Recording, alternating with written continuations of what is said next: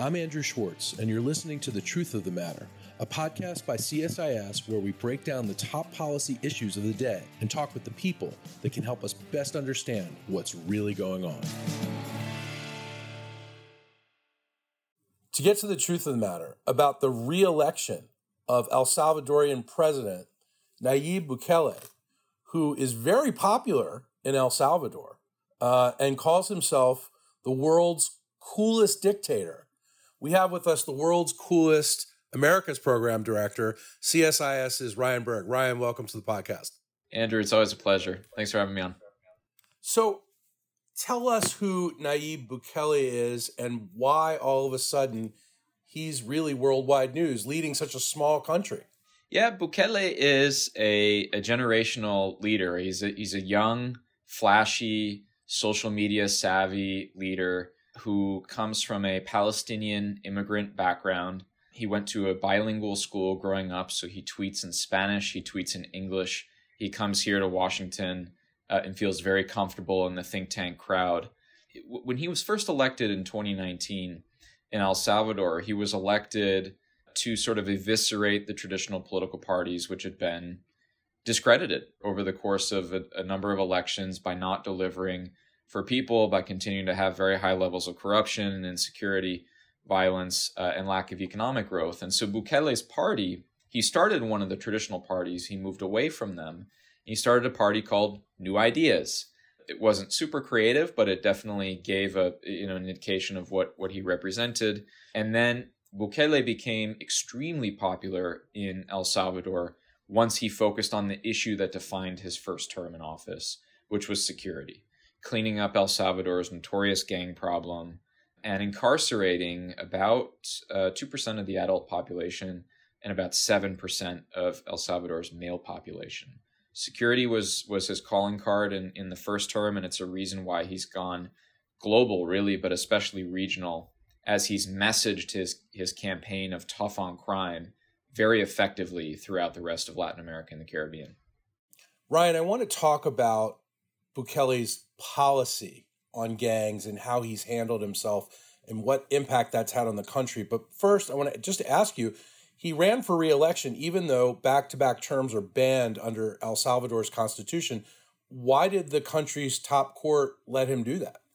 Well, there's a very important moment after 2019 when he becomes president. He tries to assert his authority over various institutions. He gets some pushback. And then in midterm elections, his party wins a majority. And with that majority, they're able to rearrange the Supreme Court such that you have pro-Bukele, now a majority of pro-Bukele judges on the Supreme Court who ruled in favor of Bukele's reelection efforts. So in past governments, there's been an express prohibition on reelection. That's why many of us have said that this second term is an unconstitutional second term, because it's always been interpreted as prohibited to run for consecutive reelection. And nevertheless, here we are with Bukele with a very, very popular mandate for a second term. So, Ryan, let's talk about his control over the country. He's taken a number of unilateral actions and now seems to be in control of Congress as well. So he really kind of fits the definition of a dictator. But again, he says he's the world's coolest dictator, and he's really popular in his country because he's reduced gang violence and the crime rate. And even though he's put away some innocent El Salvadorians, to be sure, people still seem to like what he's done. Can you first describe what he's done, and then what has been the impact on actual democracy in El Salvador? First, just on the self-description of world's coolest dictator. So Bukele was making fun of an op-ed, I believe it was in The Guardian, which called him someone who was attempting to message himself as a cool dictator. Again, Bukele is fluent in English. He tweets in English. Usually we believe when he tweets in English, Washington is his audience, not El Salvador. And so it was a very pointed barb at the West, or at Western media, that was criticizing his project in El Salvador, that he could take it and twist it and put that as his Twitter handle, the title on his Twitter handle for a while. Keep in mind as well that his title on Twitter for a while was also Philosopher King. So he likes to play around and use sarcasm like that. Bukele started by approaching the security problem in a pretty similar way as other past presidents in El Salvador. We had indication from investigative journalistic outlets like El Faro and others that he had tried pacts with gangs. He had tried to negotiate secretly with El Salvador's notoriously violent criminal gangs to keep homicide rates low.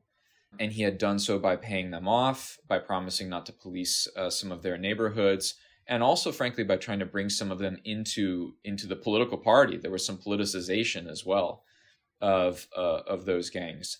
But that's an informal setup. Those things are these truces and negotiations behind the scenes are very susceptible to breakdown if some of the understandings break down. And in 2021, there was an outburst of violence where in a period of about a week in El Salvador, there were over 100 homicides, including massacres on public transportation, which clearly indicated that some of those conversations had broken down.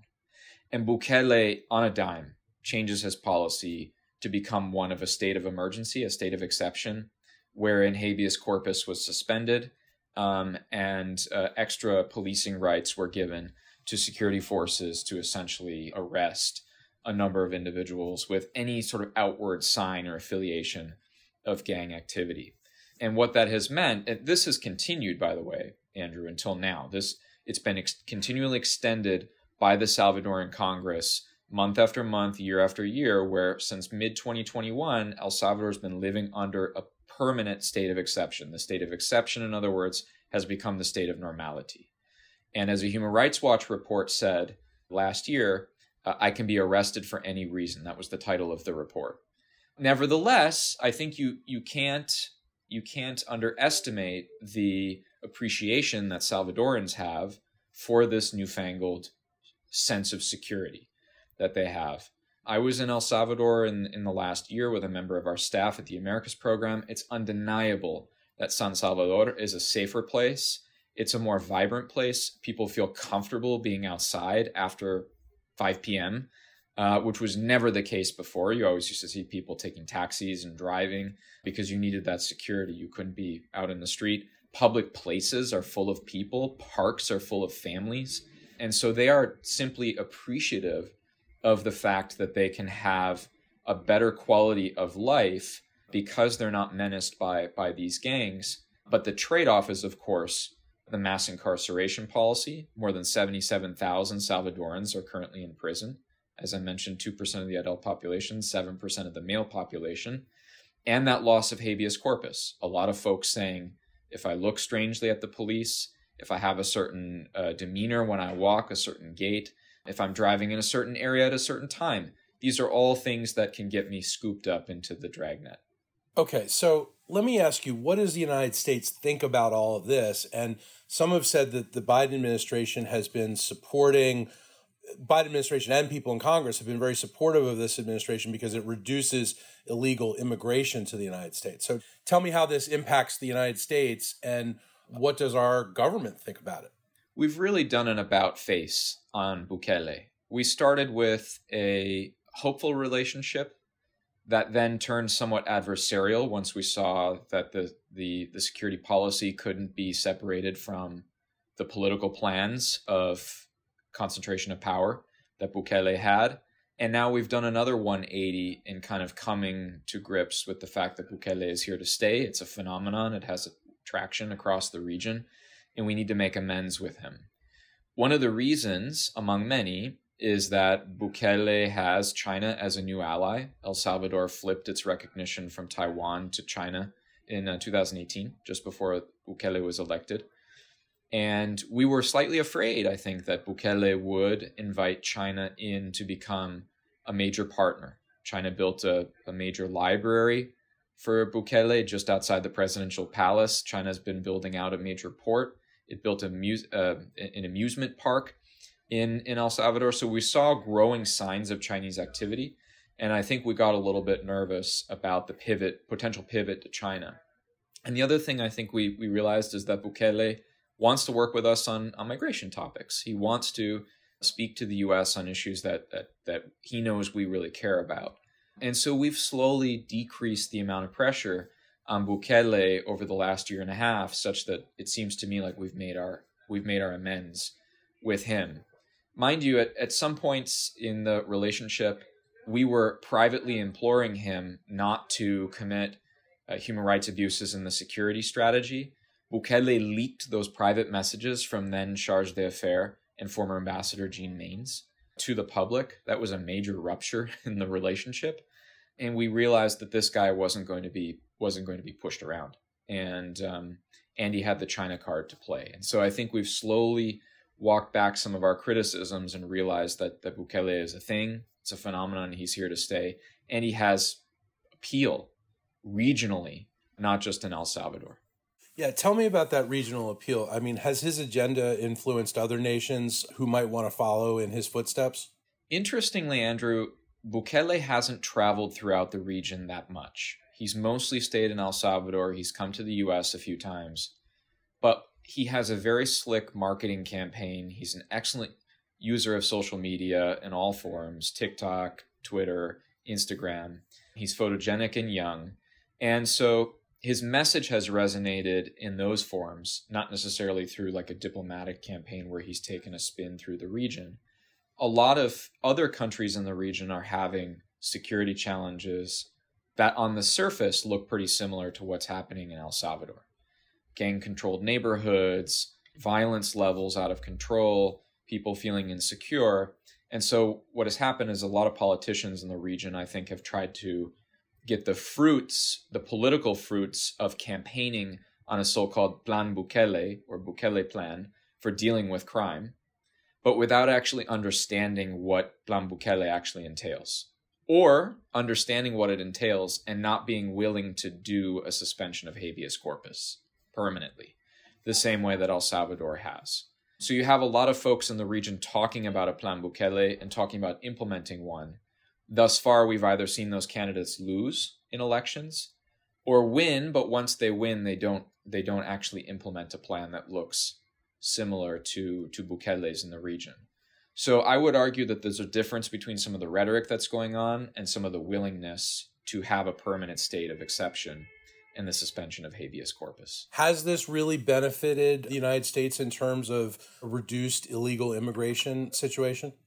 Look, the numbers are still high for parts of Central America, but El Salvador is certainly sending fewer migrants than, say, neighboring Guatemala or Honduras, certainly fewer than Venezuela and other countries that are having major issues. And so from the U.S. perspective, it's all relative. And Bukele seems like a better player on migration than some of the other regional presidents. So what do you think Bukele's long-term agenda is, and where is he trying to take El Salvador? With this election, this second term that we mentioned, he went around the Constitution to get, the question wasn't really whether he was going to win. What we were analyzing as a program was really whether El Salvador would vote for a one-party state. We had an event that had that title with a question mark at the end. What does the polling say? Will El Salvador really vote for a one-party state? And effectively it did. There's very few opposition parties that have any kind of representation left in El Salvador's assembly. There was some changes to the Constitution that were made before the election that reduced the number of seats in the National Assembly, some changes with how they count out-of-country voting, which is a huge deal for El Salvador, given how big the diaspora is, especially here in the U.S. And that gave the advantage to New Ideas, Bukele's party. But even so, the guy's overwhelmingly popular. He had over 80% of the vote. He claims it's the highest mandate that any democratically elected leader has ever gotten. He may well be right. Even folks like Chavez, who were super popular, would only get 60% of the vote, 65% of the vote. So 80 to 85% of the vote is a huge margin of victory and has essentially brought El Salvador under all of the institutions in El Salvador under complete control of Bukele and his party. For now, Salvadorans seem to be okay with that. They think he's managing the country well. They're extremely thankful for this newfangled sense of security. But there are major questions in the offing, Andrew, about what the second term would look like. There are questions that he hasn't addressed in his first term. Food insecurity, rising hunger, a pretty poor economic outlook. The fact that Bitcoin was made legal tender in the first term and was not It didn't take off at all. You see these Bitcoin signs everywhere where you can pay at cafes and other places in Bitcoin. Everyone still uses the US dollar in El Salvador. Nobody uses Bitcoin. So there are a bunch of questions that need to be answered in the second term, and they could have real impact beyond security on people's lives. Beyond that, we worry a lot, Andrew, about concentration of political power. We think rotation in office is healthy. We think checks and balances are healthy. And right now, when you see all of the institutions in the country essentially aligned with new ideas without many checks on Bukele's power, this has usually ended badly. Ryan, I think a lot of people don't really grasp how scary the situation in El Salvador was before Bukele came in and arrested so many people. Can you describe what the environment is like? I've heard it explained as, people couldn't go visit their parents because they lived a few streets away, and that was a different neighborhood controlled by a different gang, and so they wouldn't be able to see their parents for months and months and months at a time, things like that. Can you give us a sense of just how dangerous a place El Salvador was and has potential to be? Well, the homicide rates were astronomical. They were at the level of a very active conflict zone when there was no conflict in El Salvador. The government claims that now the homicide rate is 2.5 per 100,000, which would make El Salvador safer than New York City, certainly safer than LA and a lot of major U.S. cities. In previous years, those numbers have been well up over 100 per 100,000 in some of the worst years. And if you are talking purely about mobility in the country, taxi drivers would tell you that they had to take elaborate routes to get places. They wouldn't go into certain neighborhoods because they couldn't pass. Street vendors, just like the most basic of economic activity, wasn't able to be conducted in some neighborhoods because gangs would control the major square. And unless you paid an exorbitant extortion fee, you couldn't have your food cart there. We ran into all sorts of people who told us stories about new types of economic activity that they can now engage in because they're able to have their street stall open, for more than a couple hours a day in the main square, which is no longer controlled or patrolled by the gangs. So it's really given a new sense of freedom to a lot of people. And as I mentioned, these public spaces are actually occupied now in ways that they never used to be. You see soldiers on the streets patrolling. That's a normal sight. But also you see a whole heck of a lot of people in major squares and parks. And that's something you never used to see in El Salvador, public spaces filled with people. So while all this is happening, Bukele's declared that, quote, this will be the first time where one party rules a country in a completely democratic system. Does that make any sense to you at all? Well, I would say that there were some democratic deficits in the election. I mean, we had quite a debate in the event we had about 3 weeks ago now about whether this would be a free and fair election. And it basically got back to some of the changes that took place before the election even happened. The reduction in the number of assembly seats and where the diaspora vote is being funneled. So I don't deny that he's popular. I don't fail to understand why he's popular. It's obvious. He's delivered a real public good. But I simply, caution that this never ends well. When power corrupts, it usually corrupts absolutely, as Lord Acton reminds us. And this is a classic case of a guy who clearly has an ego and clearly has an agenda. And there's some pretty scary quotes out there. I mean, the New York Times had the vice president the day of the election in an interview. And the vice president said, yeah, we're doing away with democracy, but we're building something new. And by that, he meant democracy never worked for the people. What people had in the last 20 plus years after the civil wars in Central America, they didn't like that. It didn't feel like it delivered to them. So we're building something new and edgy, and it's going to deliver for people. But it's not going to be democracy. That's scary when I hear that, right? Because while it sounds all good that they want to build a government that delivers for people, the point should be to make sure that democracy delivers for people so that there's rotation in office and proper checks and balances. And what this new thing is that they want to deliver is pretty scary. So do you expect the arrests will continue at the rates that they've been continuing? And what about those people they've arrested that really weren't criminals but got swept up in this campaign inadvertently.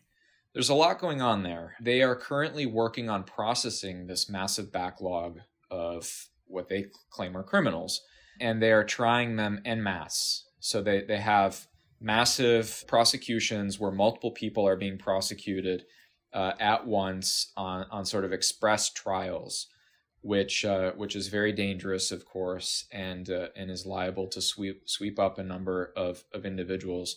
The other thing that the U.S. Embassy is very worried about is because the diaspora is so large in El Salvador, you have a number of American citizens, dual citizens, but American citizens who have been caught up in the dragnet.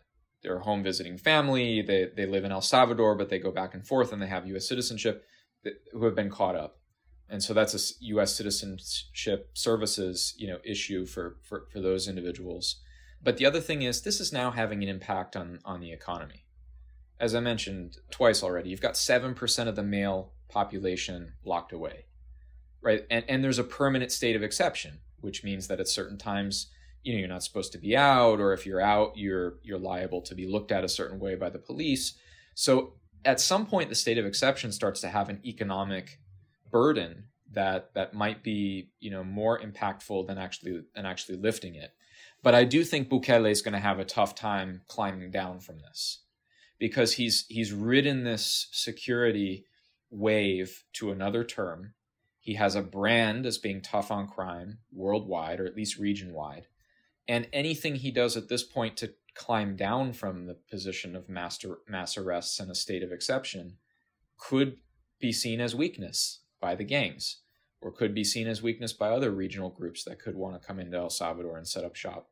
So I'm at a loss to figure out how he climbs back from this point where he's risen without seeming weak to some of the criminal organizations that he's made a name fighting.